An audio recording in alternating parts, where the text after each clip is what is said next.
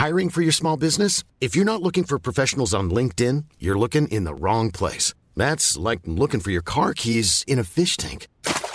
LinkedIn helps you hire professionals you can't find anywhere else, even those who aren't actively searching for a new job but might be open to the perfect role. In a given month, over 70% of LinkedIn users don't even visit other leading job sites. So start looking in the right place. With LinkedIn, you can hire professionals like a professional. Post your free job on linkedin.com/people today.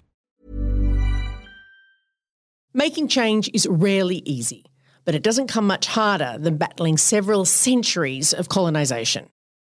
But as a changemaker, what if you could find ways to turn white tools into tools of resistance? Today's ChangeMaker chat is with Terri Janke. Terri is a lawyer, but she's not any kind of lawyer. Her legal practice embodies her Indigenous identity and culture, where she seeks to use the law as a tool to protect and advance Indigenous culture and intellectual property. Terri is well known around Australia for her True Tracks approach that seeks to create a new ethical practice for respecting and valuing Indigenous knowledge and culture. For 20 years, she has worked with major institutions in Australia to develop protocols for how Indigenous knowledge will be valued. Today, she shares how she slowly found a place in the law, supported by her parents and mentors and inspired by leaders like Eddie Mabo. This is a particularly profound conversation for non-Indigenous people. Terri very generously shares the power of an Indigenous understanding of culture and knowledge, from which we can all learn so much. So, let's go.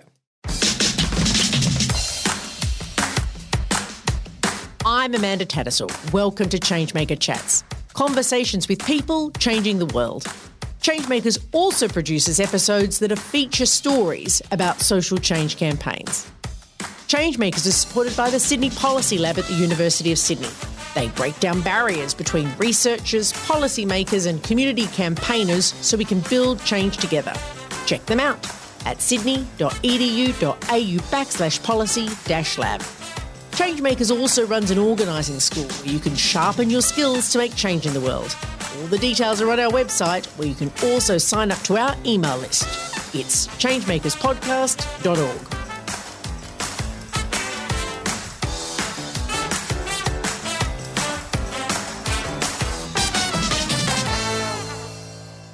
So, Terri, welcome to ChangeMaker Chats. Thanks for having me, Amanda. Oh, no, it's my absolute honour to have you here today.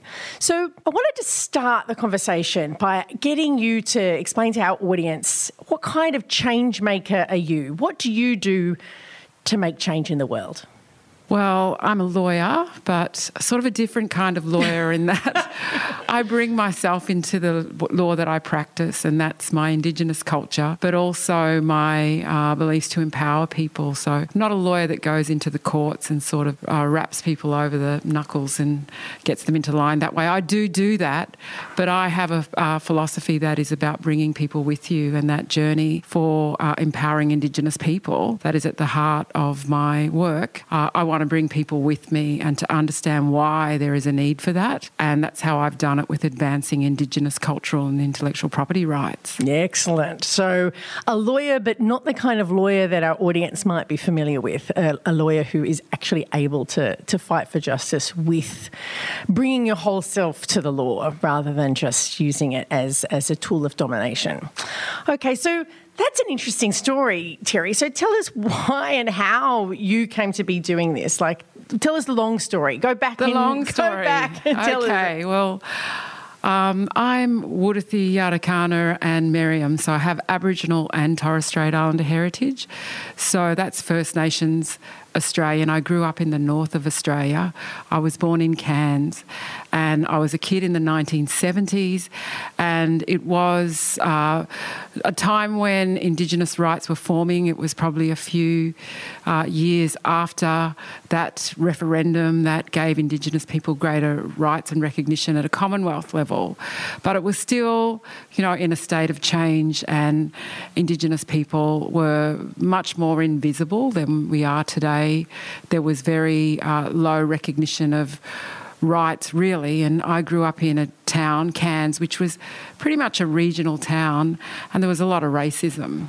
So as a kid, I'm the middle child of two Indigenous people, and they grew up, they were fairly young. We went to school, and I was very aware of racism and the fact that the skin I was in was the wrong skin as a small child. And it really heightened me to, just think about the world and the injustices in it. I couldn't explain it like that as a kid, but, you sort of knew that Indigenous people were second-class citizens. And it was, for me, growing up and learning more about that, wanting to change that, because we weren't taught history of the story of colonisation in Australia. We were taught it, in a way that was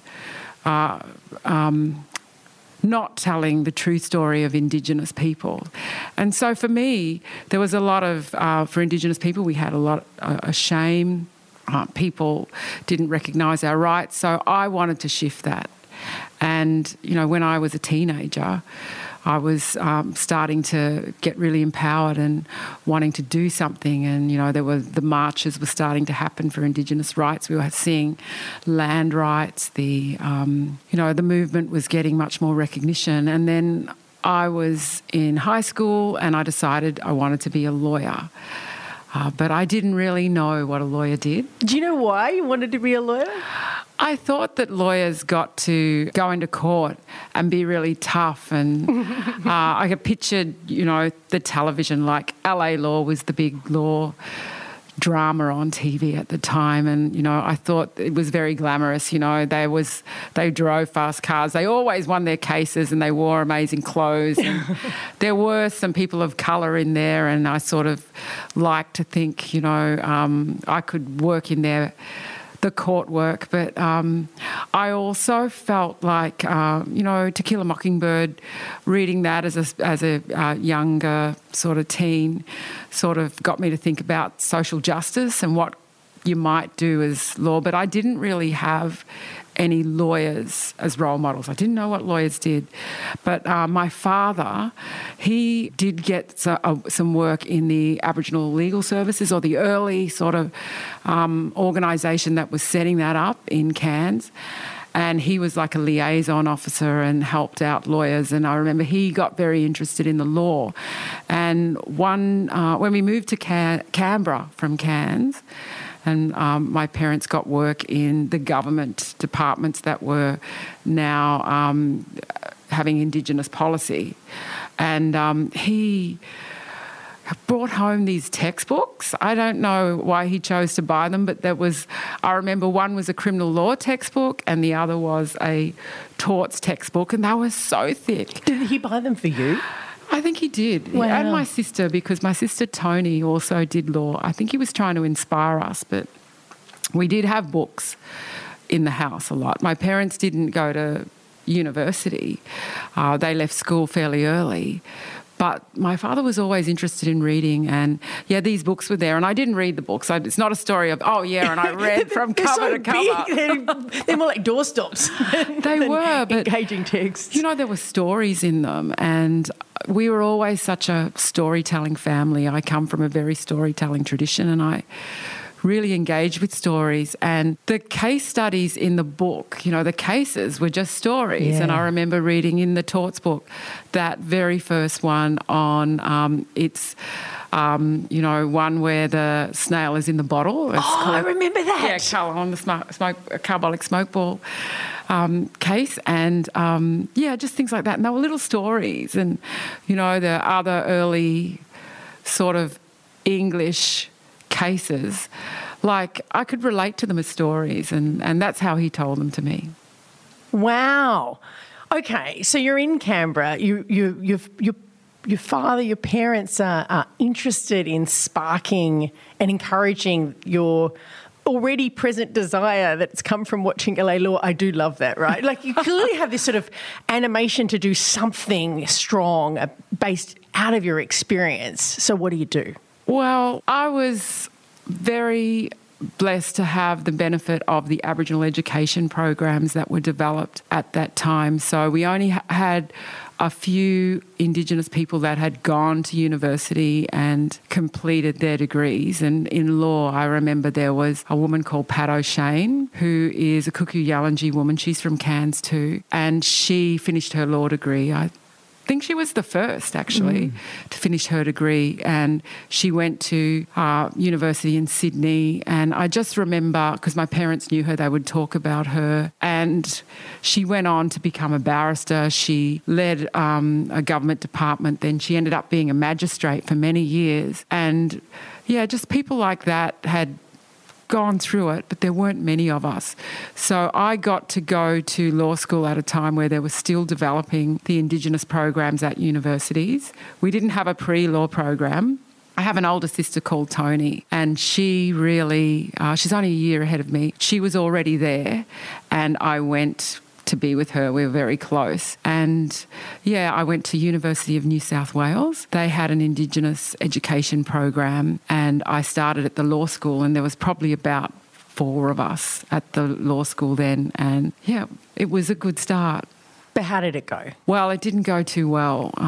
I really was grappling with that issue of how a black woman would fit into a profession that at the time was perceived by me to be very white, middle class and male. And it was reflected to me that way. It was struggling through the course because there was that being told how the law imposed on Indigenous people. I mean, there was the time when I was sitting there in the property and equity class, we were reading all the foundational property law cases, and they were justifying the taking of the country to me, and it was the doctrine of terra nullius that was being reinforced in the legal cases of that time, because I was going to school there pre the Mabo case, which recognised native title. And for me, that was like, I don't get it. It's really hard. I feel like the law is just justifying a position, and I just don't see how I can be a part of it. Plus, the criminal law was just seeing how that played out and, imposing on Indigenous people. For me, I thought it was a very criminal injustice system. And I had done a summer clerkship one summer trying to fit in, but, I went with the solicitors into the courts, and it was, a criminal case that was, they're hearing all these cases at the time in the mentions, and then there the judge mistakes me as a defendant, and I just thought well, are you going to be the only black woman in a court and people are going to think that you're the defendant? I guess this was before Pat O'Shane was really in the courts as a magistrate and became better known that, and today we've got much more Indigenous people who've been judges and magistrates. But for me, it was really it made me not want to be in the law, and I felt like I'd made the wrong decision, and I dropped out. And so what did you do in that? After that, you left this space. I mean, it would have just been horrible. What you're describing is it's almost like that they were trying to create and internalise this system of colonisation into you in the law. What did you do? I dropped out, and I didn't think I'd go back. I got a job in the Aboriginal Arts Board of the Australia Council for the Arts, and it was there that I learnt more about the cultural renaissance that was occurring in Australia at that time in the early 90s. We'd just had the bicentenary, and there were a lot of rights discussions moving out of that, but there was also this flourishing of culture. And I loved culture. I remember my father being involved in working, and my mother being involved in the arts with singing in the Torres Strait community. My father, visiting rock art sites up in Cape York, and they really got us involved there. So I was really into the arts, and at that time we were having the first Aboriginal authors being on the bestseller list. We had the first international exhibitions occurring overseas of Aboriginal artists, and the cultural infrastructure of Indigenous arts was forming, like the first dance theatres, like Bangarra Dance Theatre, the leading Aboriginal and Torres Strait Islander dance company in Australia. I mean, it's a leading Australian dance company. It's a leading global. It's a leading global company, and it was forming then. And there was just... things happening in Indigenous music. And I really wanted to work in that area. I was so excited. It sounds like it was nurturing in a way too. I loved it. I felt I'd come home. I mean, I was really engaged in that arts community, and they supported me to really understand my culture and my identity. And I felt then more comfortable to explore this notion of the law, because what I was hearing from them was that copyright laws did not protect their rights and interests, and the need for them to protect their cultural heritage from being appropriated, and all the appropriation that was occurring in the arts, like art being copied on tea towels without people asking permission, people copying styles, people putting things in films. Really. It's like stealing, but it's not just stealing someone's bag, stealing someone's culture and identity. And the sort of things was that people still treated it as that art belongs to everyone. It was something that you could just pick up and use for your own commercial ends. And they were bastardising the versions that they were putting out there. And it was really disrespectful and disheartening for the Aboriginal people that I was coming into contact with when I moved in that community. And it became a really big issue. And, I decided to go back to law and focus on Indigenous intellectual property. Boom.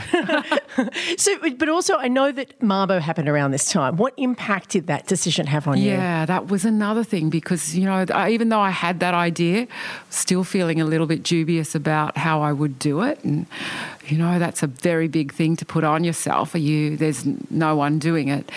And I watched the headlines unfold with when the Mabo case was handed down, and, the overturning of terra nullius. And because, I had been so struck down by those cases in my property law classes, and then seeing this, it was just revolutionary in changing my mindset to seeing law as something that could be rights focused for Indigenous people instead of being imposed on them. So I said we can use it as our spear now and forge the rights that we wanted, because, the story of Eddie Koiki Mabo is one where, he stood up for his rights. It was a long journey. He didn't believe the laws when someone told him, you do not own country, the laws deny you those rights.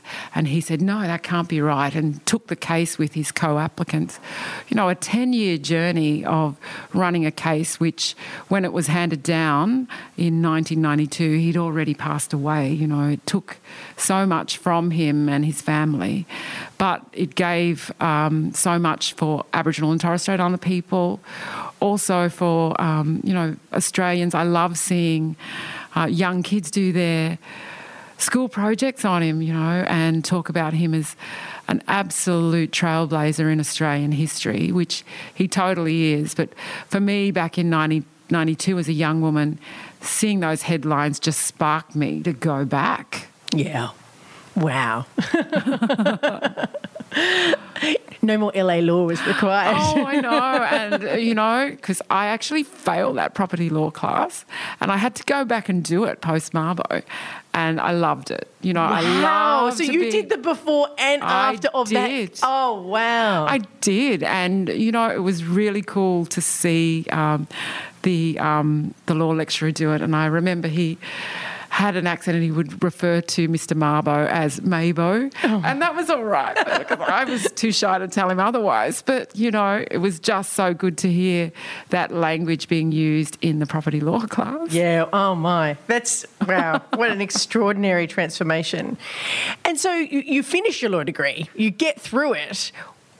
How do you then start to conceive of connecting the law as your spear when it comes to the cultural rights? Well, yeah, this is the thing about finding your purpose. I was so focused and I got really good marks, and therefore I got very good opportunities to get jobs. And I worked in a very big law firm at one point. In my first career, I also worked at a Indigenous advocacy organisation called the National Indigenous Arts Advocacy Association, and they had the charter of advancing these rights.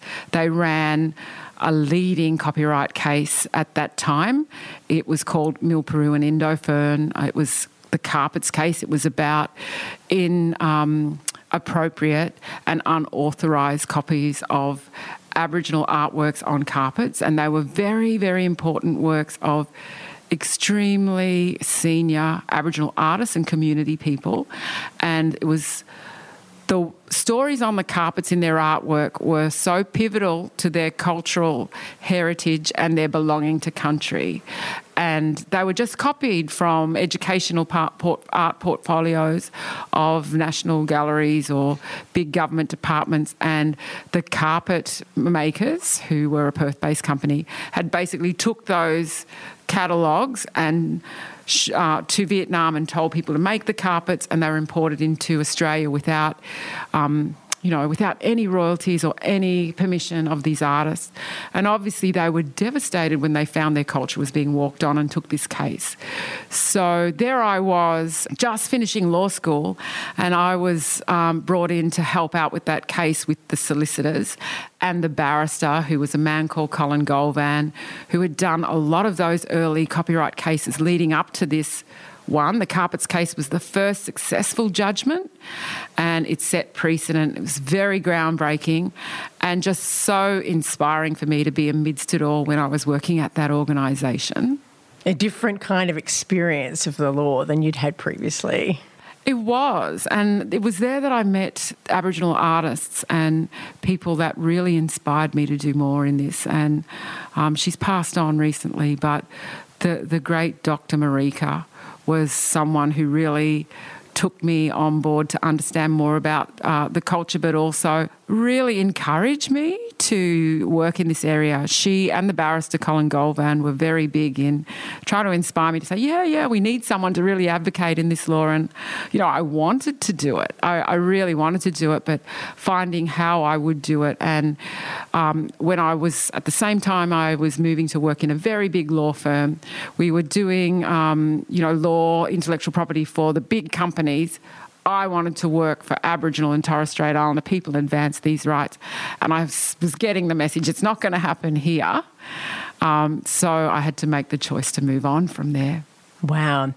So I want us to spend the rest of our podcast talking about how you do your work and what you then have created in the time since you went off on your own, in a sense, and created this extraordinary movement for Indigenous legal rights around about cultural and intellectual property. Before we get into your groundbreaking True Tracks work, I want you to explain, if you can, to our listeners this concept of culture, because I'm white, and my perception of culture, I reckon, is pretty narrow. Things that we might enjoy and rites of passage and activity, but I'm absolutely certain it's remarkably different to your understanding of culture.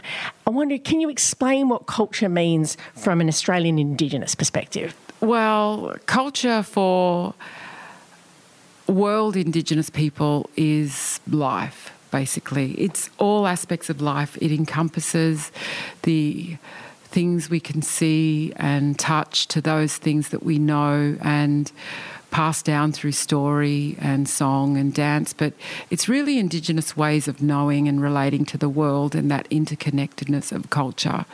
So culture is embodied in the land and the waters and the skies, but also it includes each other, like how we relate to people through kinship systems, and those relationships are really important.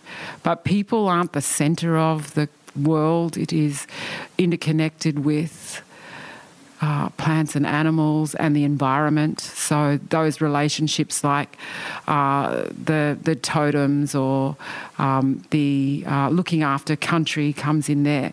So it is expressed through things like the arts or identity, just the way that people express their own affiliations or connections. It's a common thing when Indigenous people meet. Where are you from? Who's your mob? And we're just always trying to connect to country, to people, and to that ongoing obligation to keep that connection strong and to practice culture and to also have something to pass on to the next generations. And, that's so important for Aboriginal and Torres Strait Islander people and for world Indigenous people because of the fact that through, colonisation, there has been just so much impact on that and the disruptions that that's caused.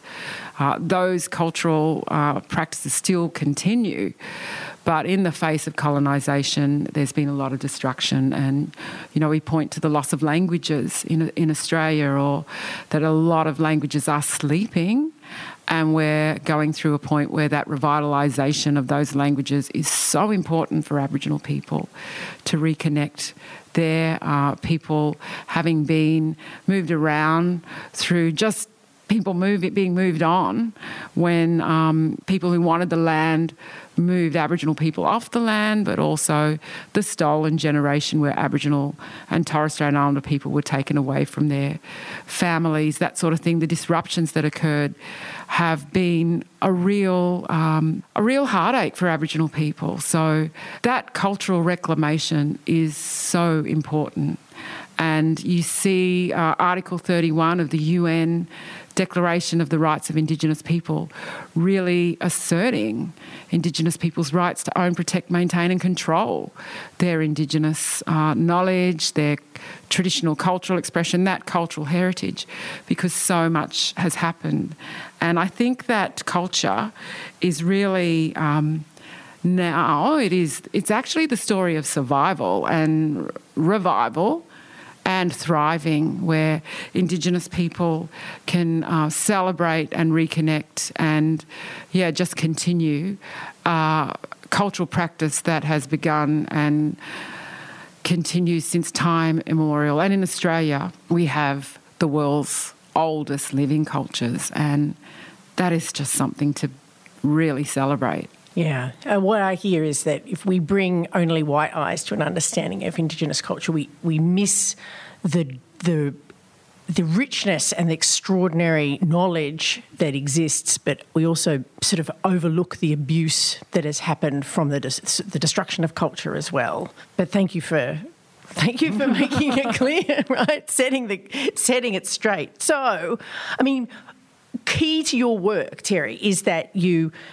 work on Indigenous cultural and intellectual property, and you create and work on legal instruments that actually restitute and recognise Indigenous cultural and intellectual property. Can you explain to us what that means? Yes, well, Indigenous cultural and intellectual property rights came from the 1990s draft of the UN Declaration on the Rights of Indigenous People, but it's a term that we use in Australia to refer to Indigenous people's rights to their heritage, tangible and intangible. So it includes knowledge, cultural expression. It includes documentation that embodies that has been done by other people, not Indigenous people. So things like old records, written reports and books and films and sound recordings. It includes the knowledge of country, knowledge of seasons, plants and animals, medicinal practices. It includes the land and seas and the waters. It includes sites, sacred sites as well. It includes the cultural objects, the so-called relics that have been collected and put in the world's museums and galleries, from the, coolamons to possum skin cloaks to, stones. And it also includes the bones. The Indigenous ancestral remains, a very sad story for Indigenous people, where our ancestors' bones were collected for science and for curiosity, and they're in university museums all over the world. And it's not something that people really like to talk about, but for laying the spirits of our ancestors to rest, it's a really important aspirational right for Indigenous people. And, we have the story of where those names of those people are not known, where they came from. It's just total disrespect for them. And so now as we return them, it takes a lot of work. But languages is in this Indigenous cultural and intellectual property categories as well. I mentioned the story of the languages, and obviously people are much more aware of the art being Indigenous cultural and intellectual property, but includes, bark paintings. It also includes public art. It includes photographs, and it also includes story, dance and ceremony. So it's very all-encompassing, it's interrelated, and it's related to people, land, it's a living tradition, it's the cultural practice. Yeah, and it's much bigger than, as important as art is, like a painting is. It's not just that. I think that sometimes, again, white eyes might see the idea of Indigenous cultural intellectual property and think of things, of objects, but actually it's this living and breathing cultural existence that includes all of the treatment of Indigenous people, like bones or recordings. Aboriginal people have been poked and prodded and stuff taken from them for as long as colonialism has existed. So you came up with a way of being able to think about the recognition of intellectual, cultural and intellectual property called the True Tracks Framework. I wonder if you can tell us firstly where you got the idea, the name from, and then what it is, because it's a beautiful story. Well, it was daunting when I finished my law degree and I started practicing in this area, because everyone was saying, well, she's going to teach us about the law and run all these cases against the people who have stolen our art or our intellectual property. But it was just such a complex and just massive problem. Appropriation was rife, and we mentioned the arts, the exploitation there, but research is an extractive industry for Indigenous people, and those knowledge systems, people coming in and taking the knowledge and the resources from country. So I started off having that real focus in the arts, and I would get invited to go to Aboriginal communities and forums and speak about my work and try and tell people about the law. And I got invited to go back to Cairns, which is where I was born, and there was that 8-year-old invisible girl who was told in school that she was not going to amount to much. And I definitely had all those triggers going on from that community, and I was invited back there from the Aboriginal community. Invited me to give this workshop, and I did, and artists came, and they wanted to bring in the media, the organisation that I was working with, and so there was, the journalists came and someone, wrote it up, and I thought, they're just going to talk about the message of don't rip off artists or what have you. But, I was up there for a couple of days, and then I was heading up to the Torres Strait. But I was staying at a hotel, and that morning I was heading to the Torres Strait. But I opened up the door, and, the papers were on the floor when you walk out. And there I was on the cover of this paper, and the headline said Cultural Crusader. And I was so embarrassed. I was like, oh, my God, who's going to see this? It's so embarrassing. It was really early in the morning. And I was just so pleased to be catching a plane from Cairns to the Torres Strait. It's about, a 2-hour plane ride. And I ducked out of the hotel into the airport. And when I was getting on the plane, walking through the plane, I looked, the air hostess had just handed everyone the paper, and my face was like mirrored as I walked down the aisles. And I was like heightenedly embarrassed, and I sort of slunk down into my seat, and next to me there was this Torres Strait Islander woman. There was this Torres Strait Islander woman, and she said, Bub, that's you on the cover. And I was just going like, oh, no. And she's going, you're going to really help. This is great. You're going to help solve this problem. And I said to her, look, I'm only new and it's so massive. And I started to talk like that. And she said, no, you listen. You just have to keep your tracks true and people will follow. And that just really sort of made me settle, because I thought if I just start with doing the work, people will follow. And it really made me think more strategically. It's not a fight that we were going to do one case after the other. It needed a shift in a mindset and to get people to understand it and to build big frameworks. And once that would happen, you'd get the willingness of people to want to understand it.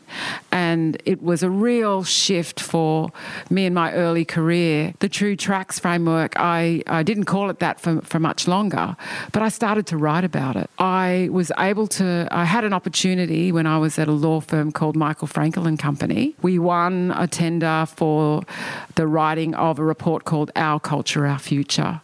So that enabled me to travel all over and think about this in depth. And I developed this report and then just understood the rights and then wrote the framework. I've always written a lot about it. I understood that using the pen to articulate Indigenous viewpoints was a very strong thing to do. And, I just wrote lots of papers and reports. And then, the framework came about as a result of that. And so, people need to read your book, which is like the ultimate writing about it, right? Which is called True Tracks and is an exposition of both the framework and its application to basically all the different forms of Indigenous culture that you've described. Like you go through every single example. It's so brilliantly, ruthlessly brilliant. But I wonder if you want to just highlight, there's a series of sort of elements to the framework, steps, things that people need to be cautious of and conscious of in being true. Do you want to just run through some of those? Yeah, sure. Can I also say, I think the context is the international work that was being done on this, and people were looking for new laws. And at an international level, we had the World Intellectual Property Organisation, forums talking about how this is a global problem, could be solved by new laws, and it was just never ever coming about. We still do not have those global laws.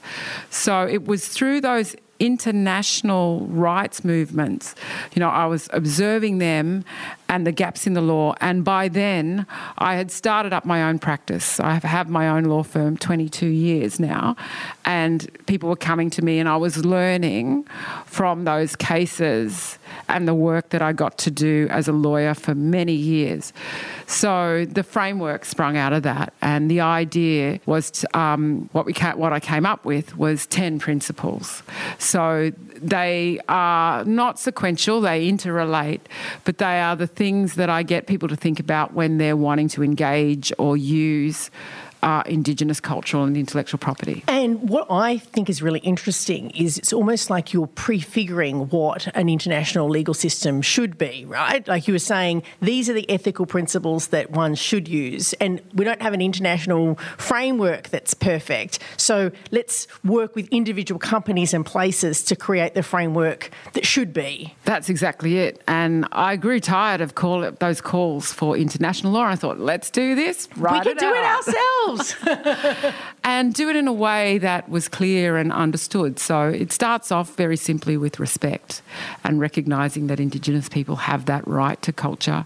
And in an IP system, which may render it in the public domain because, let's say, it's old rock art, it might detail a very important cultural symbol or spirit or, image for Aboriginal Torres Strait Islander people, and that's part of their culture. But rock art isn't protected by copyright because it's really old. You don't know who the author is.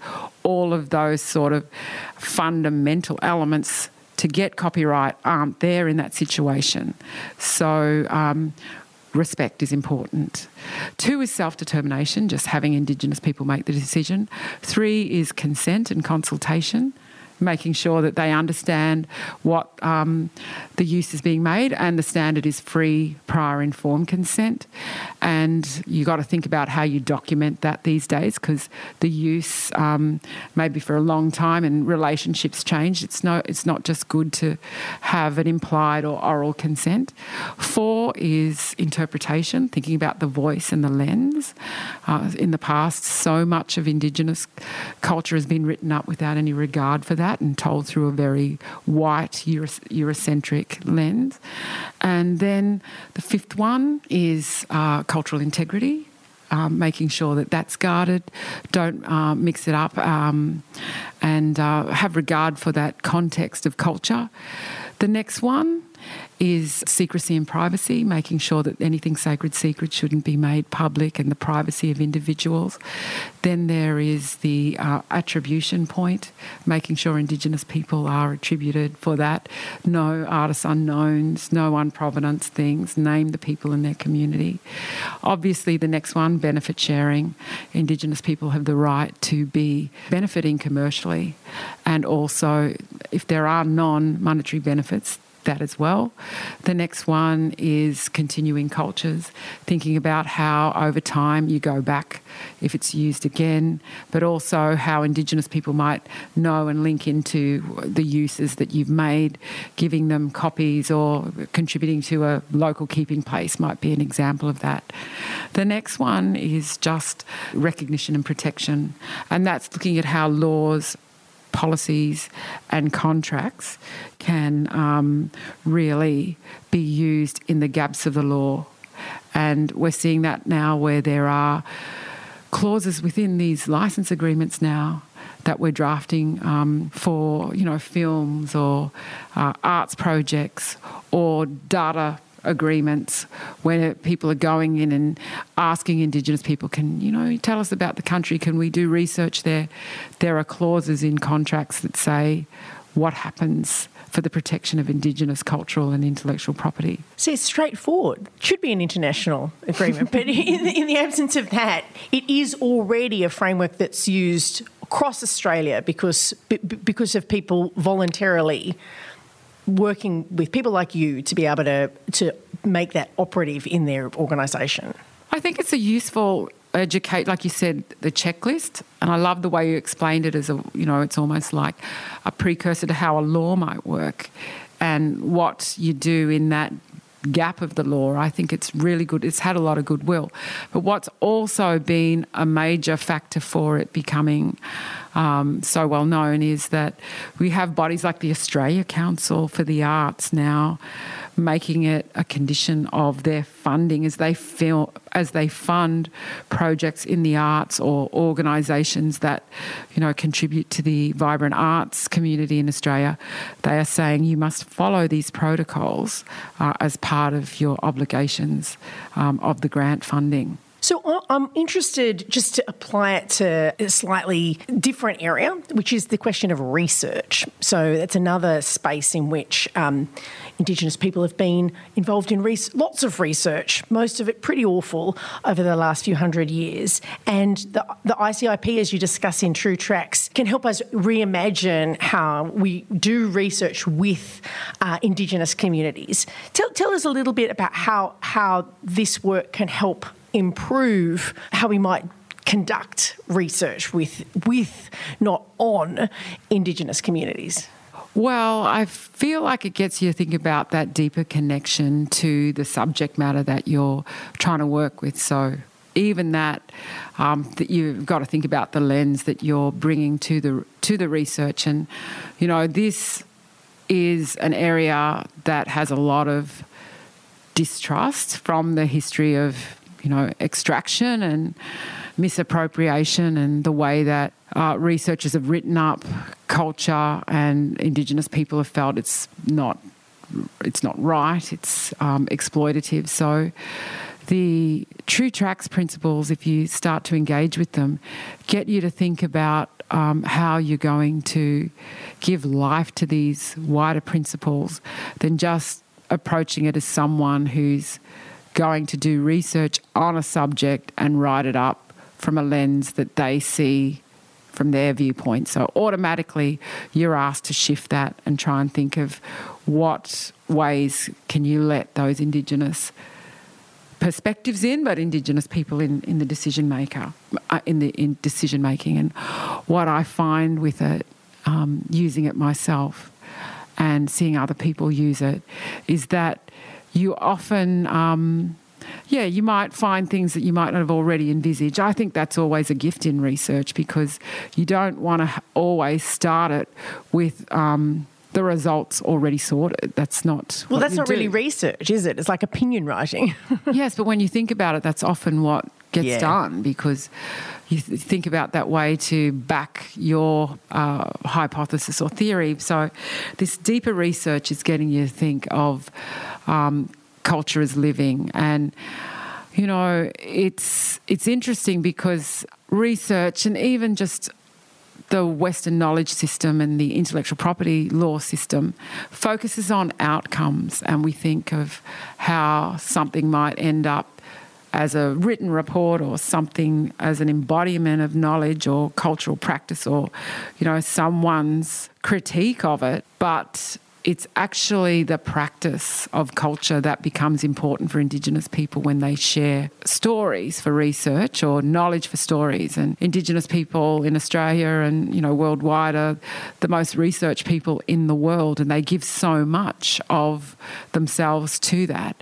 But, you know, for people to think about how that piece of work that they're producing interacts with those people and their culture and their future descendants, it becomes a much more bigger picture to think about. And the True Tracks protocols take people through that. So you're moving from a gaze that I would describe as a very colonial gaze, a very imposed gaze, to one that's much more inclusive and one that lets a voice in. And, you know, that hasn't been, you know, it wasn't the system that I got taught with when I studied.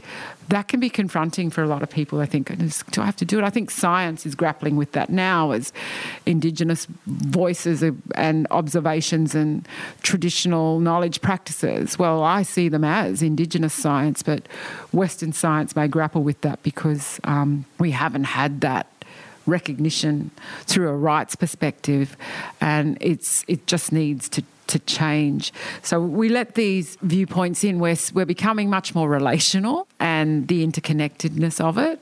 And I think that can bring about greater insights that we will tap into. And, you know, that will be such a shift it is a shift in the way things are done, where we're seeing, you know, these deeper situational awarenesses of the world and people in it and connectiveness. And obviously we're seeing much more Indigenous people being empowered to do the research and get involved in the research and be the research leaders and the ones that are, you know, trailblazing innovation in their culture, and just love seeing that happen. And what I hear is that actually it's really that all those ideas, that transformation is really symbolised in the phrase True Tracks. Like True Tracks was both sort of there was a lot of humility. I don't know exactly where we're going, but as long as we stick onto a process that's true, we'll get there.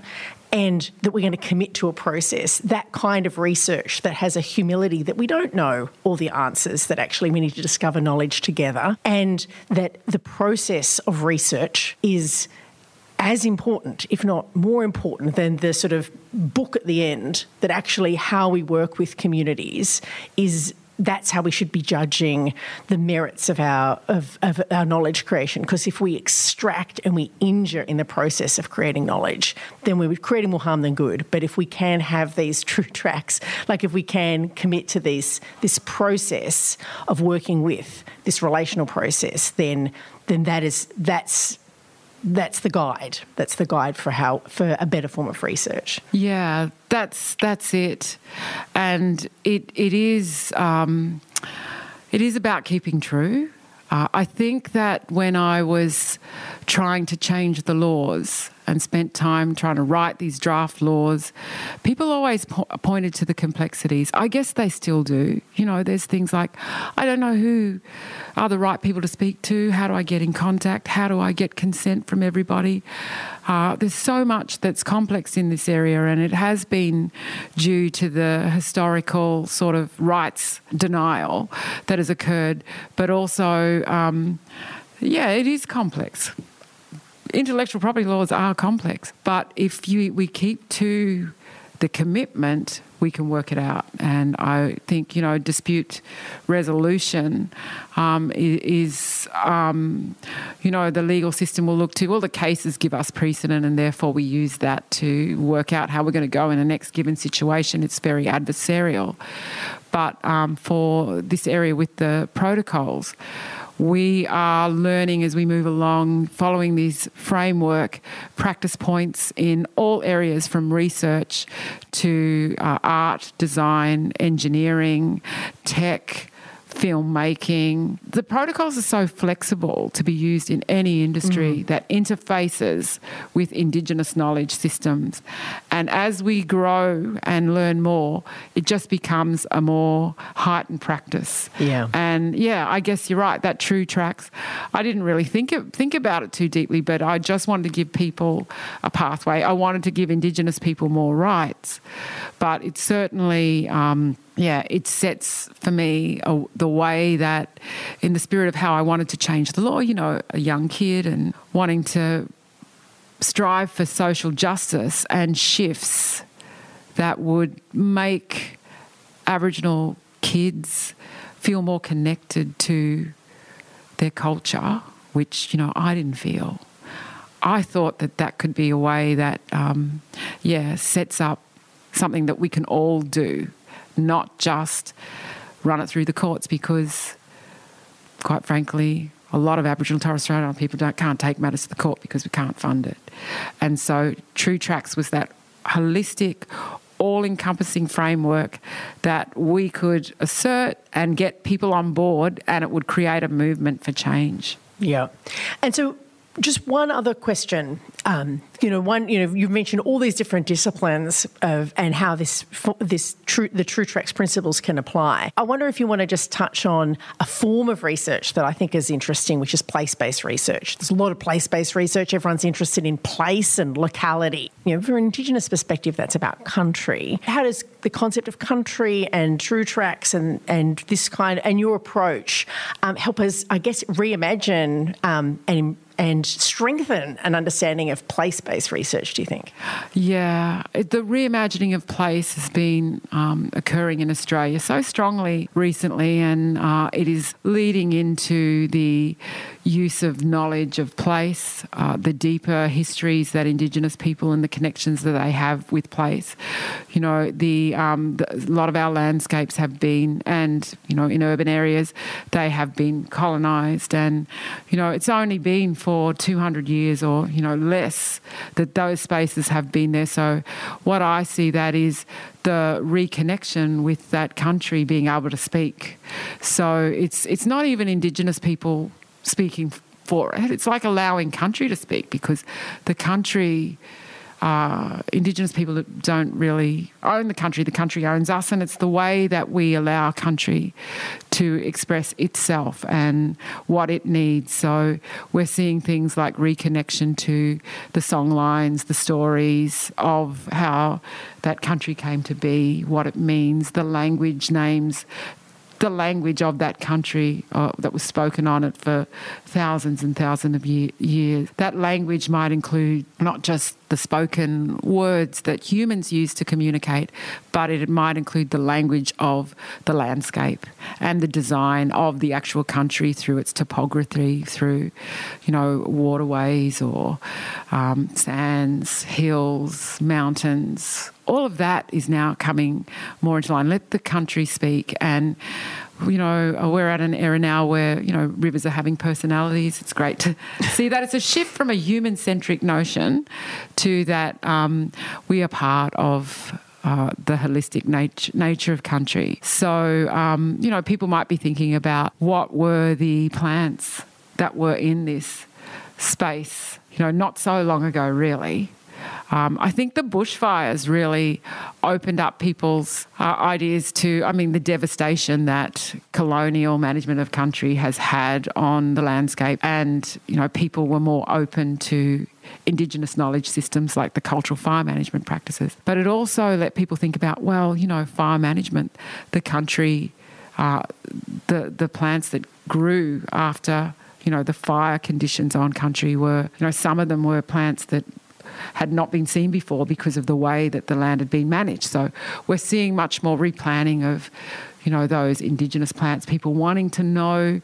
It's great to see, even in urban areas like Indigenous nurseries, having spaces where people really want to do that. But I think the design of country and place is becoming much important in terms of, yes, the past, but how are we going to use these spaces to the future as well in a way that's really going to let country be honoured, but it's also about our, our relationship with them. And, so much of it is going to need that Indigenous perspective, but it's also, for future generations of Australia, it's something that we will all benefit from.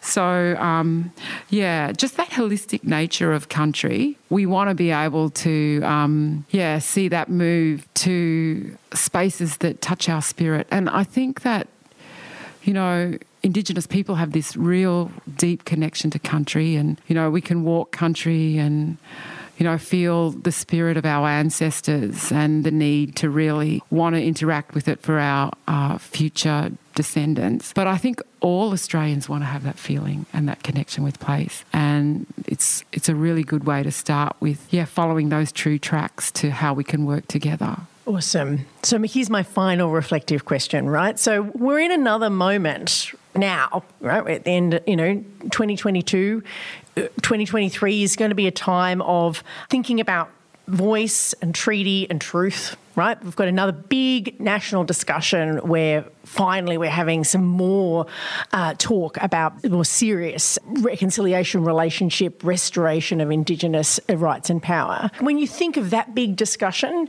and you think of what the work that you do in terms of true tracks and this kind of process of recognition of Indigenous culture, like what do you make of this moment and what are your hopes? It is such an opportunity for Australians, and we should really embrace it. It is an opportunity to, the voice to the Parliament, and the Uluru Statement is really just that opportunity for the country to come together. And it's including Indigenous voices in things that are about them. And it is not about a top-down approach to solutions. It's working together, and it is from the heart, and it is, a good place to start. And I think Australians should feel that it's not just about this generation. What do we make a call for the future generations?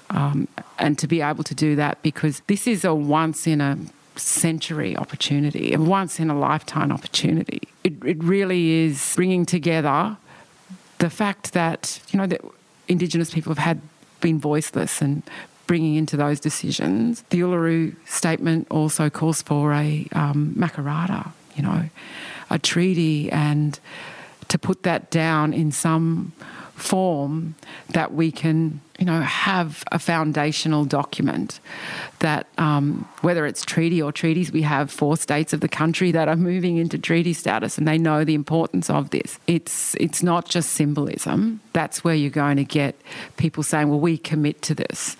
It will be really important. It'll deal with things like issues to do with land management and, the Indigenous cultural and intellectual property rights will be in there. It'll deal with things like that, but it'll be able to set that relationship that we need. It's a fundamental thing of all human groups that we have. We interact with each other. There are contracts that we all have. Sometimes they're not very clear, and they have to, be really understood. And treaties and the the statement are really setting that. So I see that as being really important. And then, the truth-telling, the other element there. I think we have come to a point in this Indigenous cultural and intellectual property rights where people are asserting rights because there's been a denial of the fact that there have been contributions of Indigenous knowledge to things that have been exploited. So the truth-telling will be very important for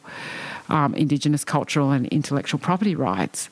But again, it will take away that underlying sort of silence and shame that underlies a lot of Australian society, and it is in our research and our schools and in our knowledge, in our Western knowledge systems, and we need to change that and bring forth the new ideas, the new innovation, the new dreaming story that is going to be our shared stories. I can't wait for it, and I also can't wait for watching your leadership in that space. I'm sure you'll be part of it as it unfolds. Terri, thank you for joining us on ChangeMakers. Thank you so much, Amanda. I really enjoyed it. So did I.